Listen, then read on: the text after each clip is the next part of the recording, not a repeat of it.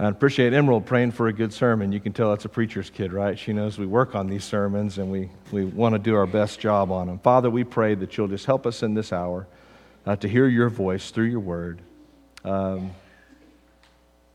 Father, change our lives. Help us to be Christians that where we could be proud of each other and that we would make you proud and honor you. We pray this in Jesus' name, amen.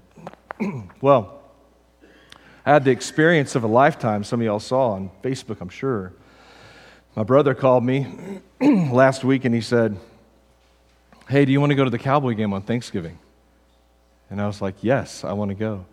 And so he said that someone had given him 6 tickets. They were club-level seats. They were incredible seats to the Cowboy game. And he's taken his 3 boys and asked if Sawyer and I wanted to go. And I said, "Yes, let me make sure with the captain if that's all right." But, she talked to her mom, and her mom understood. And he said, "You're the only other guy I knew that would ditch Thanksgiving for the Cowboys." And I was like, "Really?" Because everybody I know would have done that. Out here, there's a lot of all-new Cowboy fans. But I'm 47 years old. I'd never been to a Dallas Cowboy game. I've been to a Tennessee Titans game, and I did not have a good time. We were way up in the nosebleed section, and it was really crowded up there, and it was really loud and profane, and beer spilling everywhere. It just wasn't fun. It was cold. But boy, these seats that my brother scored were incredible, I have to say. We were sitting up there in style, and there was plenty of room, and the seats were cushioned. And we got there about an hour early because it's very crowded down there. Some of y'all have been to these games, and you got to get there early because there's so many people. Around 100,000 people are trying to make it into that stadium. And then they said after the fact, the Nielsen ratings came out. They said not only were the 90 or 100,000 of us watching the game there in AT&T Stadium, but 42 million people were watching that game. It was the highest rated regular season football game viewership ever. So I felt like I was at a pretty important place, And we got there, and the clock said 70 minutes until kickoff. And I thought, what are we going to do for 70 minutes? But there was plenty to watch, actually. It was very interesting. And the first thing that we saw were the kickers. They were coming. There weren't very many people in the stadium, and the kickers were going out there, and they were hitting the 60-yard field goals, and everybody would cheer every time one of them would make it, the Gano and Matt Mayer. And Maher. But then, it was quiet in there, and more people were gathering, and you could see all the people coming in through the doors. And then number 4 ran out, Dak Prescott. And when he ran out, the place erupted in cheers. And then Ezekiel Elliott and Tony Pollard and CeeDee Lamb. And then number 11, Micah Parsons ran out, and the place went nuts. He's probably the best football player that there is right now. And the place just went absolutely berserk. And the feeling in the room changed when these guys ran out. And I'm kind of cynical and don't get impressed by very many things, but it's pretty awesome to see these guys in person. And then whenever the big guys came out, the linemen, after the skill guys come out, then the linemen come out and kind of trot around, I guess, to make it seem like they do exercise. But when you see these guys, they don't look like they exercise. They're enormous, giant men. And we're pretty far away, but you're just astounded by the size, the sheer size of these guys. So it was really just awesome. But when the whole team was out there, the place just went to another level because the fans were proud of those players. And the fans want players like Micah Parsons who work hard, that they can boast in. We've got one of the best players on our team. And fans, when we think of great athletes that we've loved over time, we love the athletes who prepare, who are humble, who compete according to the rules, who fight and persevere, who understand winning and losing. And in fact, the Bible talks about a lot of these things in the Christian life. There's a lot of sports analogies in the Bible. And I'm not sure that in our passage today we have an out-and-out sports analogy, but as I was thinking about that passage and in that moment, when the stars ran on the field, it reminded me of 1 Corinthians chapter 5, verse 12, which is in 2 Corinthians 5:12, which is in our passage today. Here we were in this stadium. And can you imagine what it's like to be Dak Prescott? Or to be Micah Parsons, these famous athletes. And they run out into a stadium where there's tens of thousands of people. And the people are wearing your name on the back of their shirt. Can you imagine? How would you feel if you ran out on the field like that? You know what you'd want to do? Here's what you'd say in your head. I want to make all these people proud. I want every single one of these people who's wearing my number and my name on their back. I want to make them proud of me today. They want to live up to those cheers. And so I thought this is everything's a sermon preparation, right? You and I will never run out on the field at AT&T Stadium. I mean, the chances are just astronomically slim. We'll never have thousands of people cheering us on at a football game.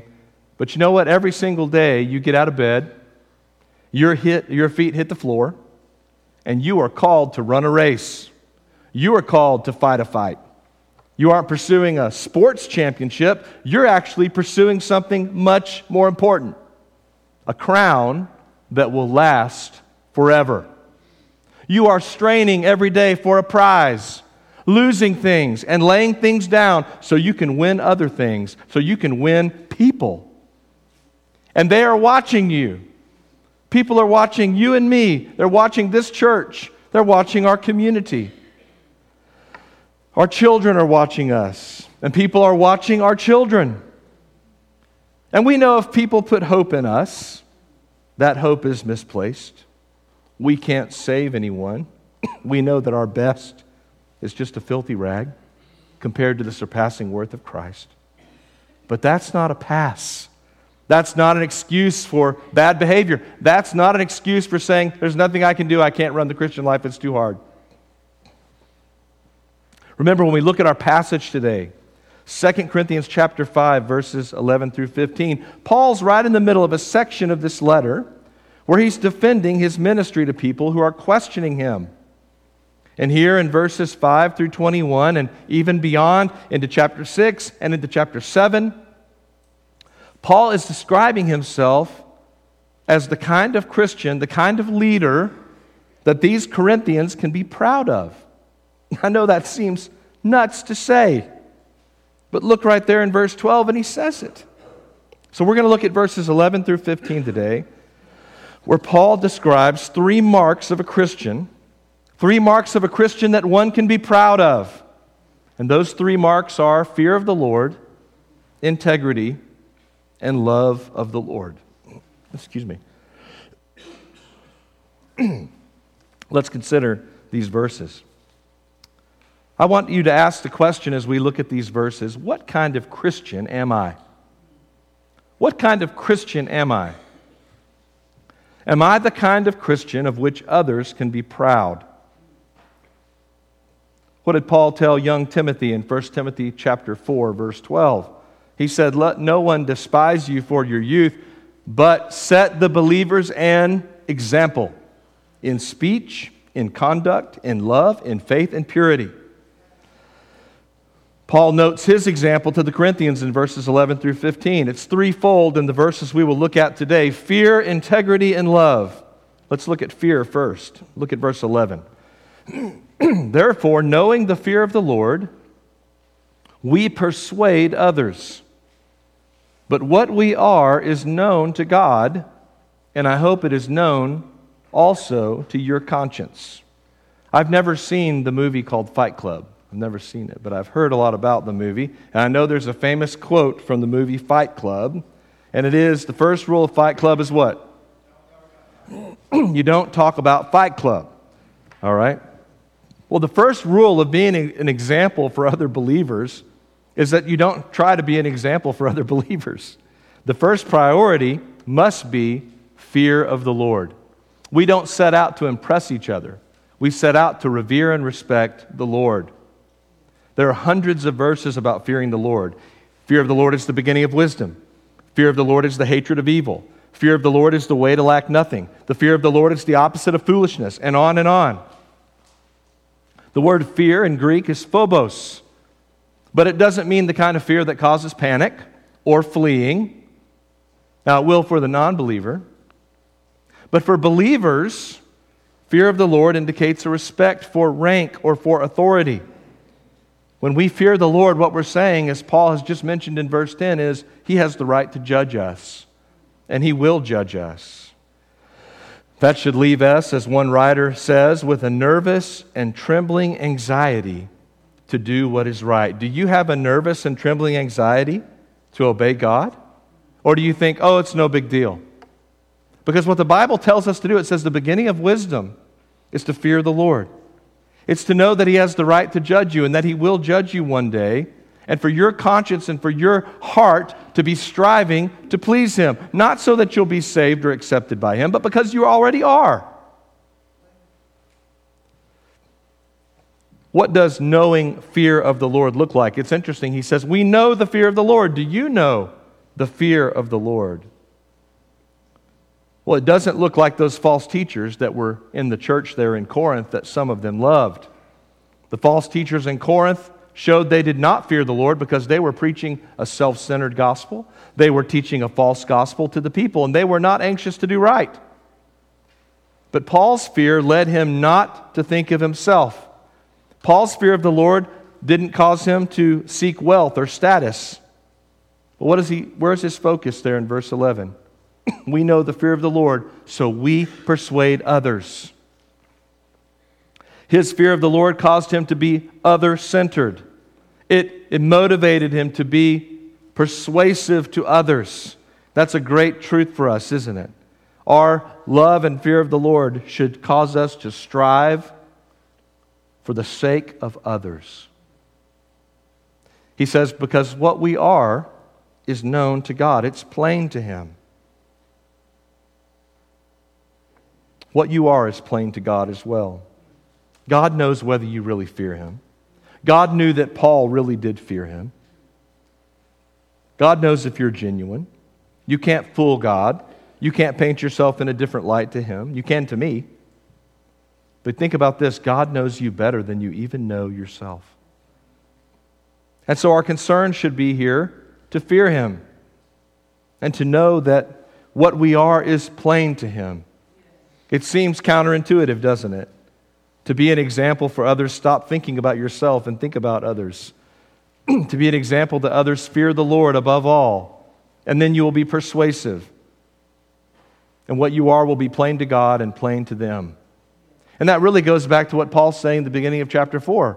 We need to all just be beholding God with an unveiled face, looking at Christ and fearing Him. And then we will set an example, as Paul told Timothy to set.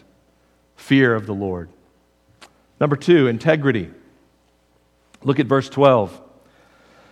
We are not commending ourselves to you again, but giving you cause to boast about us, so that you may be able to answer those who boast about outward appearance and not about what is in the heart. For if we are beside ourselves, it is for God. And if we are in our right mind, it is for you. Now that verse 13 is kind of weird there, isn't it? Are Christians weird? Do people think we're out of our mind? Sometimes. Sometimes they do. But we understand, as we understand each other, we understand what we believe. And if people think we're fanatics, then we're fanatics for God.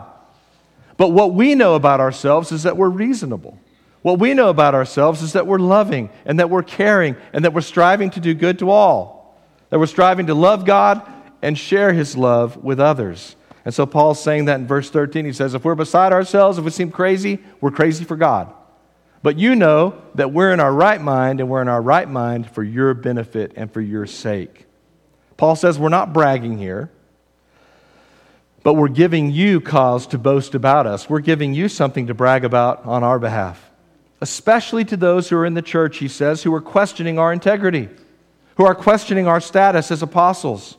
For there were those in the church in Corinth who pointed to Paul and his band of ragamuffins, and they said, these people are simply too impressive to be working for God. Too unimpressive to be working for God. When Paul and his group showed up, they weren't impressive. There was nothing in the way they looked or the way they acted or the way they spoke that made everybody stop and say, wow, these guys are amazing.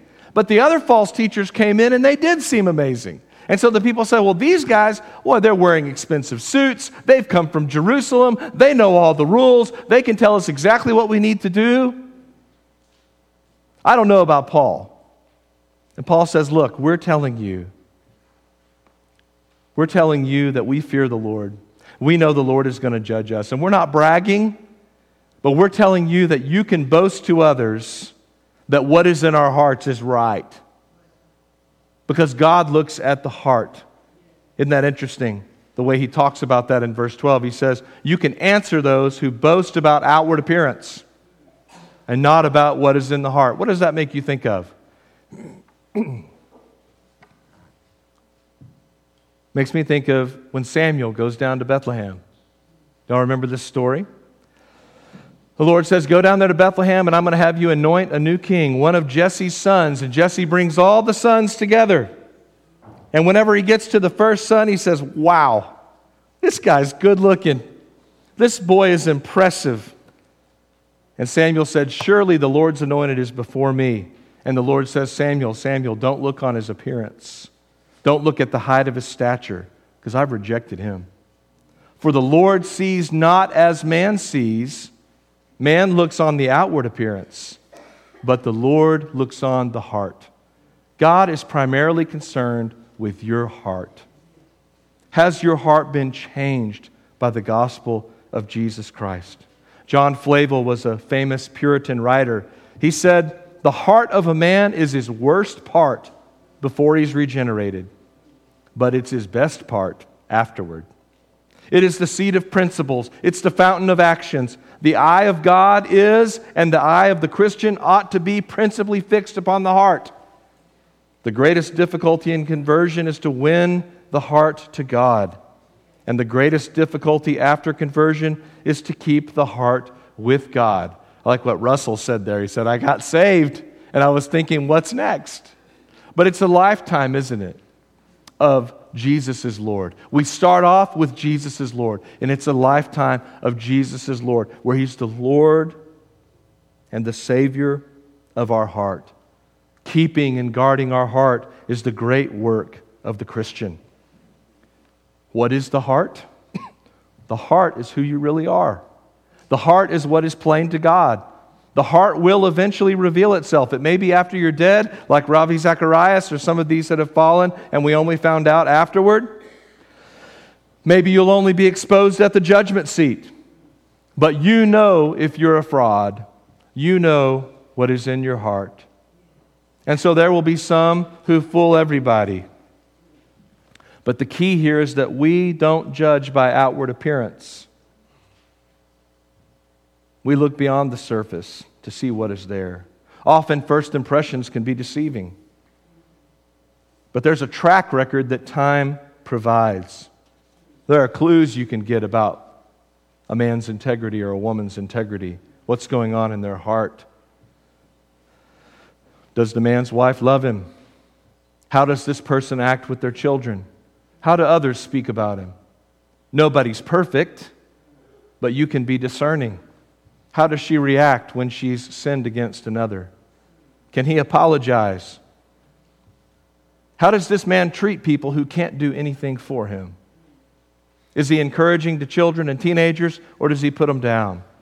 Can they laugh at themselves? Can they forgive? Is he the same person with everybody?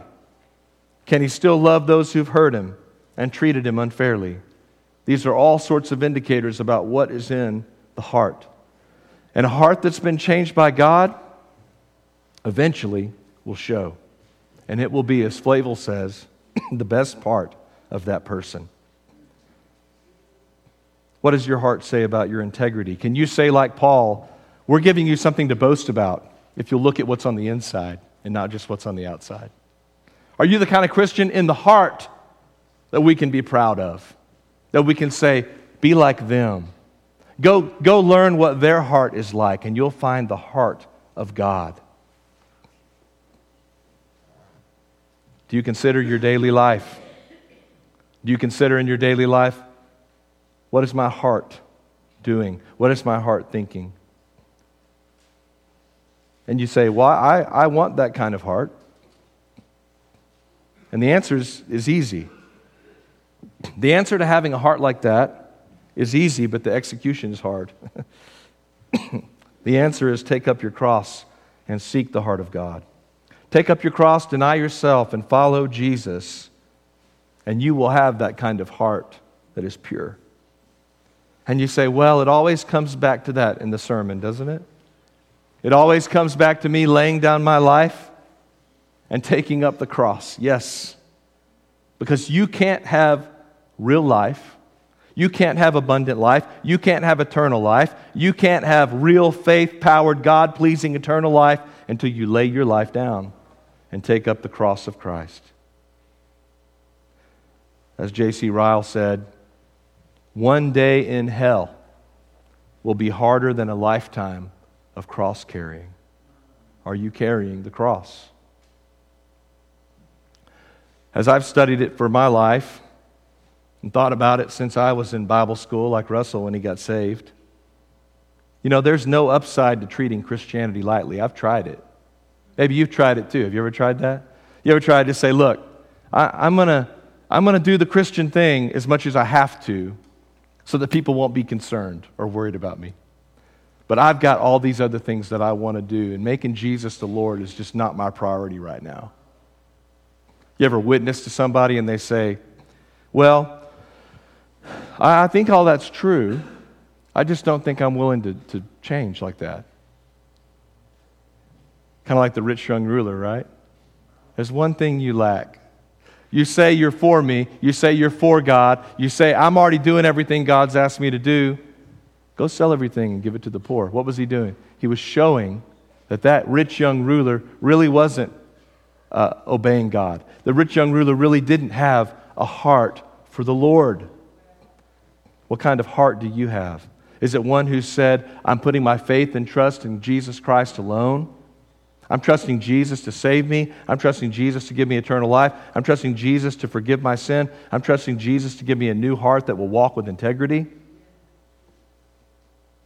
Or you say, well, not now. I need to give this a little more time. And maybe you have professed faith in Jesus Christ. Maybe you walked an aisle. Maybe you raised your hand in Bible school or at a revival. But when you look at your life and you know what's on the inside, even though we don't. But when you look at the inside of your life and your heart, is it a heart that is surrendered to the Lordship of Christ? When you say Jesus is Lord, do you mean it on the outside and the inside? Fear the Lord. Have a trembling desire to please Him. Walk with integrity. The inside needs to match the outside. And then finally, the second point leads to the third. Love. Look at verse 14 and 15. For the love of Christ controls us, because we've concluded this, that one has died for all, therefore all have died. And He died for all, that those who live might no longer live for themselves, but for Him who for their sake died and was raised. What a great verse that verse 14 is, isn't it? The first clause there. For the love of God controls us. We're fearing the Lord. We know that what's on the inside counts because the love of Christ controls us. He's changed us by what He has done, by the gospel, by the passion, by Him dying for everyone. Here's the truth about us as believers. We are controlled by one thing: the love of Christ. The love of Christ controls us. That means it directs what we do. Our own passions and desires should not be controlling us, but the love of Christ controls us. The love of Christ, how do I know what it is? Well, the love of Christ is seen in Him, as we're celebrating here, coming to earth, taking on skin, living a perfect life, and laying it down on our behalf. The love of Christ is seen in His sacrificial death for His enemies. And we can look at this and we can say, well, is He talking about believers here? Is He talking about everybody? We can talk about the scope of the atonement. We can talk about the application of the atonement. That's really not the context or the point of the passage, so we need to stick with that. But here's what the point is. The love of Christ and the death of Christ and its application and its effectiveness to a believer. What is the result of faith in Jesus? What is the result of a person who puts their faith and trust in Jesus Christ? What does it say in verse 15? They no longer live for themselves, but for Him. They no longer live for themselves, but for Him. Christ lived and died for the sake of others to the glory of God. And those who have life in Christ live for others for the glory of God. We don't live for ourselves. We live for Christ. We live for others. That's the great commandment, isn't it? Love God with all you have. Love others with all you have. Listen to what Jesus said in John chapter 15. As the Father has loved me, so have I loved you. Now remain in my love. If you keep my commandments, you will remain in my love, just as I've kept my Father's commands and remain in His love.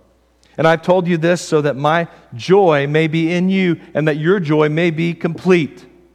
My command is this: love each other as I've loved you. Greater love has no man than this, than one who lays down his life for his friends. That's the greatest love. We lay down our, motivated, compelled, controlled by the love of Christ, we lay our lives down for others. Jesus said, if you're my friends, you do what I command. And I'm not calling you servants, because a servant doesn't know his master's business, but I've called you friend. For everything that I've learned from my Father, I've made known to you. You did not choose me, but I chose you and appointed you so you might go and bear fruit. I love this line. Fruit that will last. And so whatever you ask in my name, the Father will give you. This is my command. Love one another. So what kind of Christian was Paul? Paul was a Christian who feared God. Paul was a Christian who walked with integrity. And he was controlled by the love of Christ. Now, we do not always know who's watching. Other people watch how we conduct business. Other people watch how we talk to others. Other people watch how we relate to our family. But I know one person who's always watching. The Lord. The Lord is always watching, so we fear Him. And there are others who do know that we claim Christ as Lord, and we're striving for integrity, and we're concerned about what's going on the inside. We're not just worried about outward appearance, because we know that who we really are will reveal itself in two ways. Who we really are will reveal itself when the pressure's on. And who we are will reveal itself on that last day, as it talks about in verse 10. Whenever we stand before the judgment seat of Christ, we're judged based on what we've done with what God's given us. So we know one day what's on the inside is going to be revealed. As we said last week, it'll be on display. We'll be displayed for who we really are. And so as I said at the very beginning of this message, what kind of Christian are you? Are you the kind of Christian that we can point to and say, be like her? Or might people look at your life and say, if that's the way a Christian behaves, I don't want anything to do with their faith, and I don't want anything to do with their gospel. How do people view you?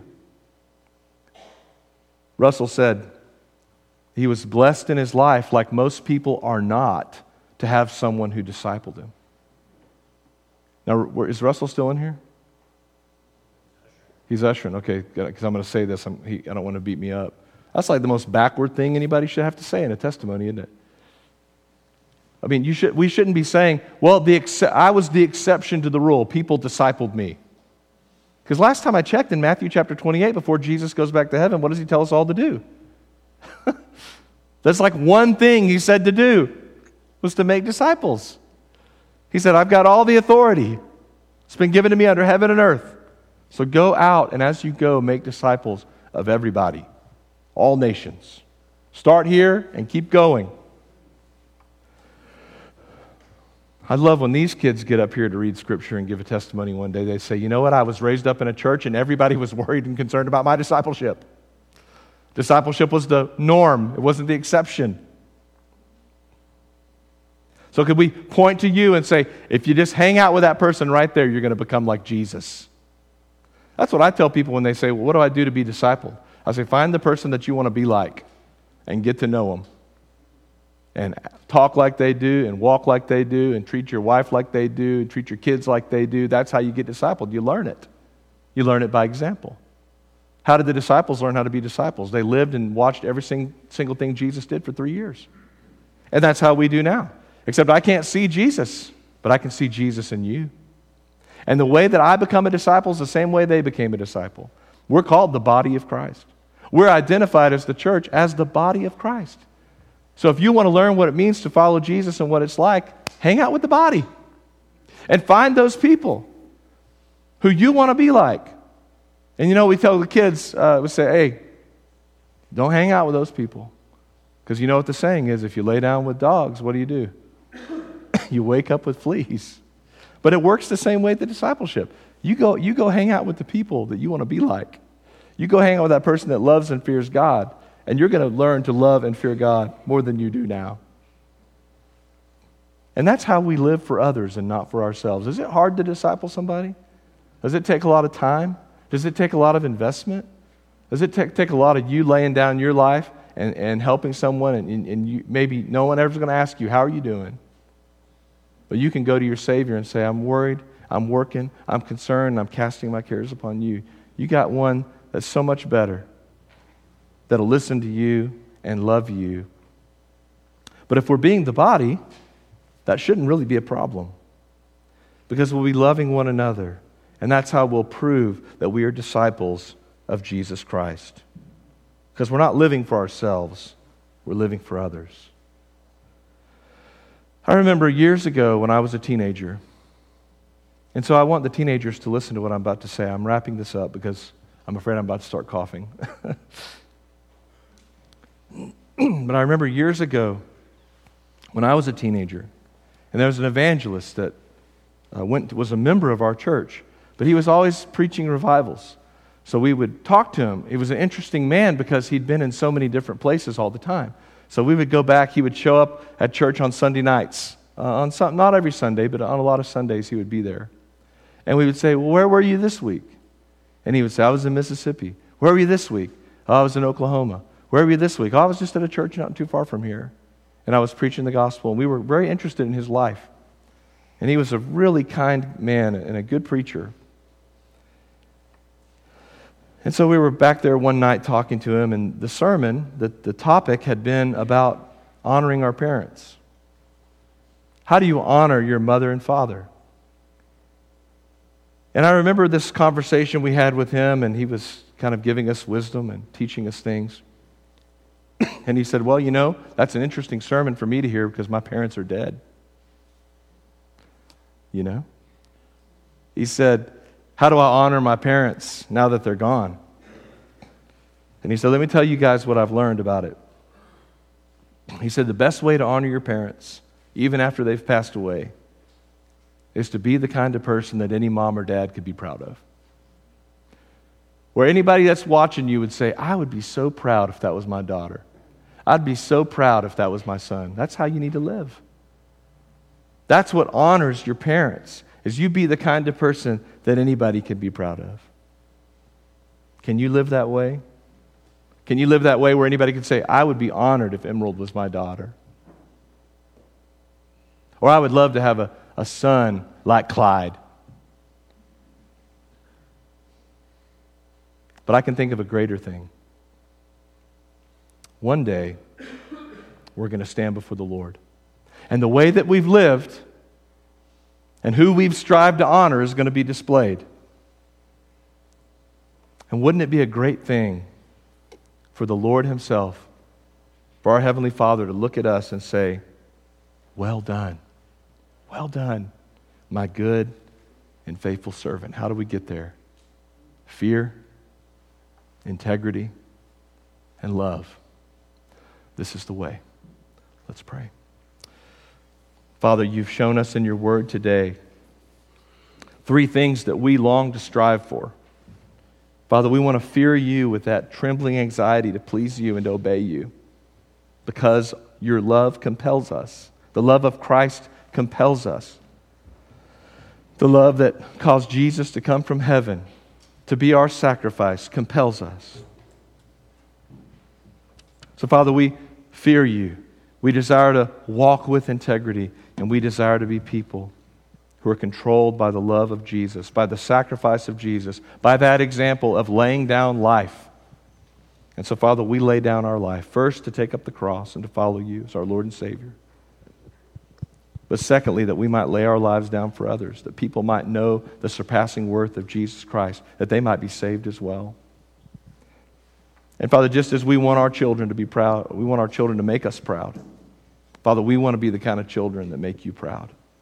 We want to be the kind of believers that make each other proud. And I know that I'm a sinful man, and every one of us in here is not perfect. But Father, we're aiming for something here. We're aiming to be the kind of people, the kind of Christians who make each other proud.